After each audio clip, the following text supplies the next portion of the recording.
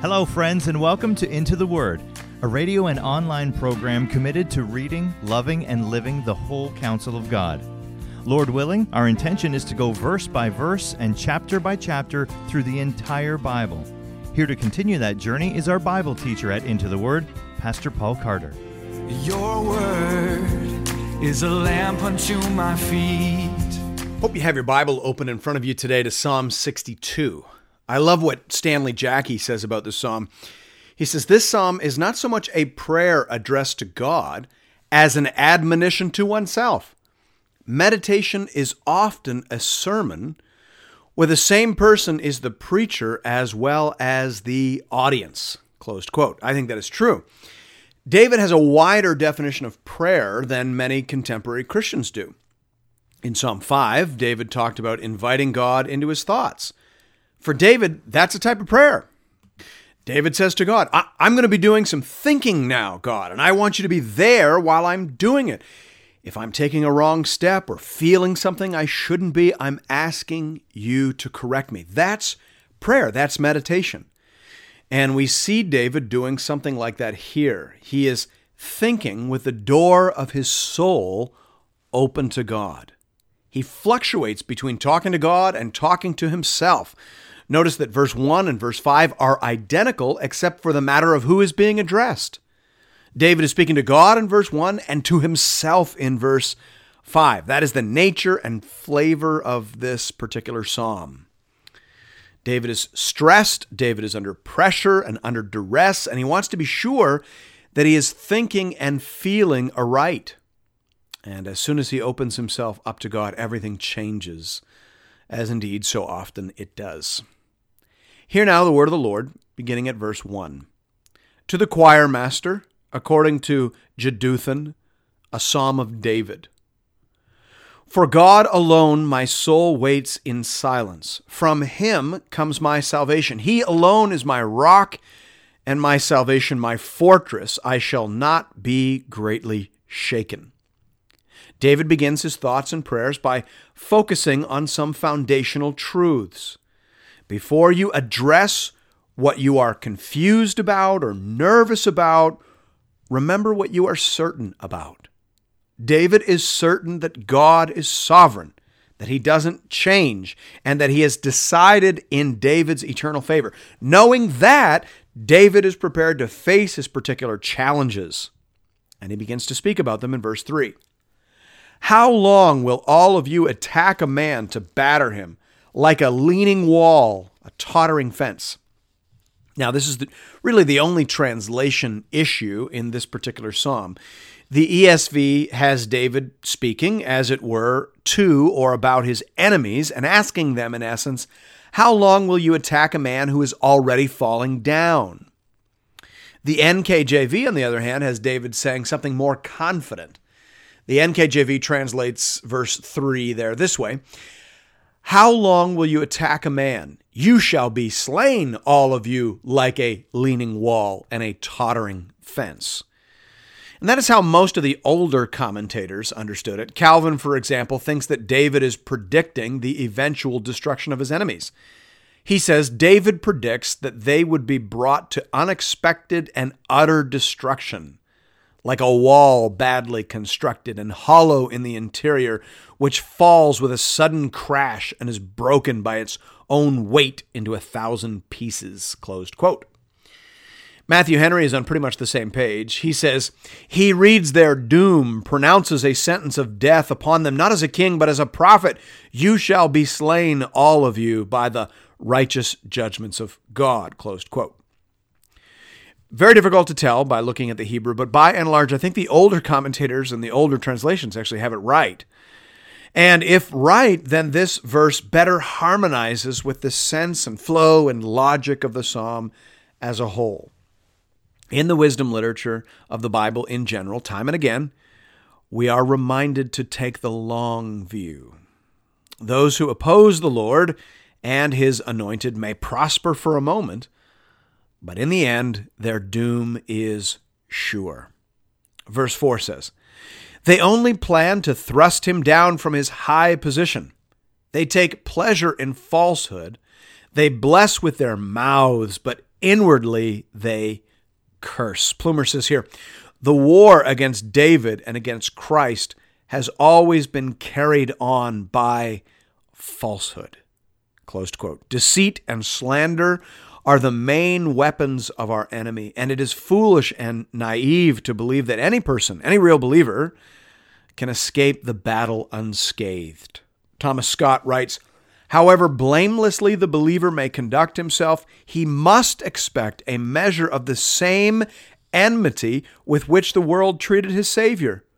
When every device was framed, every deceit used, and every slander propagated to cast him down from his excellency. Closed quote. This is one of the reasons why we have to insist on a certain standard of evidence within the church. The Apostle Paul wrote that we should not admit a charge against an elder except on the evidence of 2 or 3 witnesses. 1 Timothy 5:19.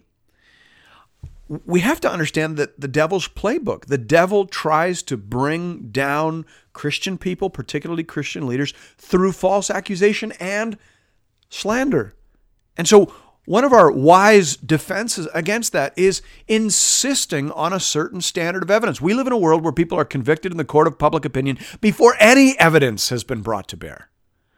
The prejudices of the day, the momentum of the culture determine who is right and who is wrong. And, as it says in Proverbs, the one who speaks first always seems right to us. Well, often only one person gets to speak at all. And so in the church, I think we have to do it better.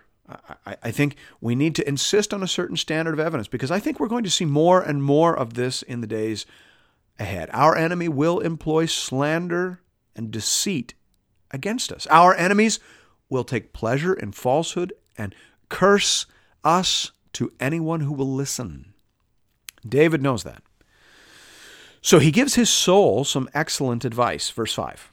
For God alone, O my soul, wait in silence, for my hope is from him. David is telling himself, don't panic when people begin to say things about you that you know are not true. Don't quit the field when the slings and arrows of the enemy begin to fall. Just take refuge in the Lord. Verse 6. He only is my rock and my salvation, my fortress. I shall not be shaken. Tim Keller gets this right, as he so often does. He says, when we are in trouble, our soul chatters to us. We have to have this. This must happen or all is lost. David, however, learned to tell his soul, I need only one thing to survive and thrive, and I have it. I need only God and his all-powerful, fatherly love and care. Everything else is expendable. When this realization sinks in, you will never be shaken. Closed quote. I think that is very good counsel, and David gives it to himself. Verse 7. On God rests my salvation and my glory, my mighty rock. My refuge is God. Trust in him at all times, O people. Pour out your heart before him. God is a refuge for us. Those of low estate are but a breath. Those of high estate are a delusion. In the balances they go up, they are together lighter than a breath. Frequently in the Psalms, we are reminded not to put our hope in men, in people, be they great or be they common. And this is a fantastic reminder in our hyper-politicized age. The right politician will not bring about revival, nor will the wrong politician bring about the apocalypse. Put them in the balance, and they will barely move the scale. Ultimately, what matters is what God is doing at the moment. Ultimately, what matters is being on the right side of that. Verse 10. Put no trust in extortion. Set no vain hopes on robbery. If riches increase, set not your heart on them. Thomas Scott says helpfully here, reliance on increasing riches, however obtained, is idolatry and totally inconsistent with the life of faith. Closed quote.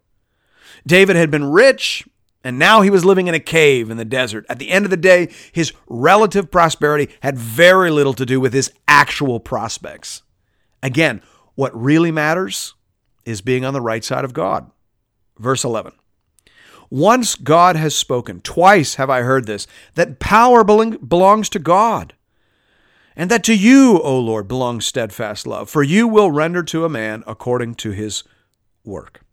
In the end, sooner or perhaps later, God will do what is right, what is faithful, and what serves the end of his glory and our everlasting good, and no other.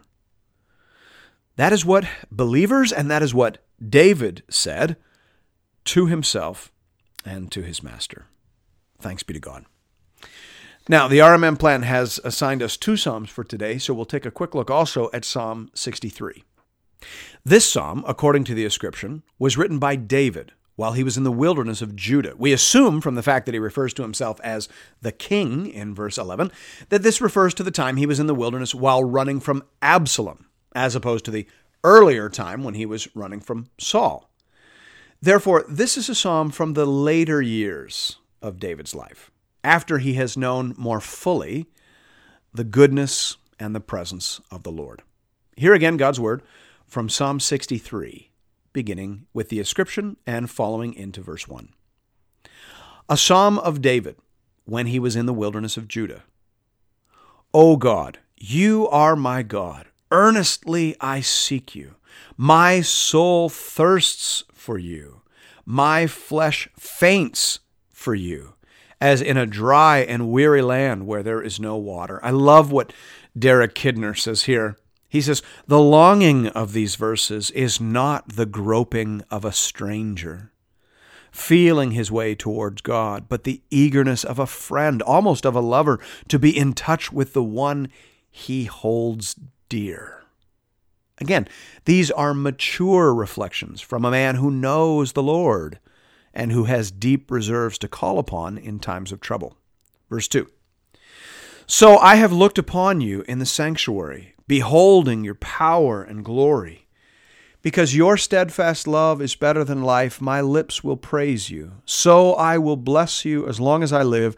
In your name I will lift up my hands.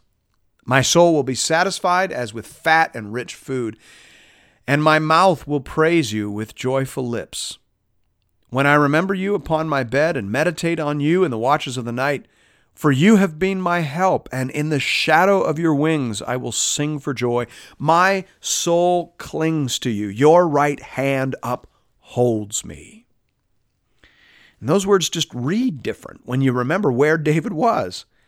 He was in the desert, on the run from an advancing army, meaning he was certainly not eating fat and rich foods, and there was no guarantee whatsoever how much longer his life would last.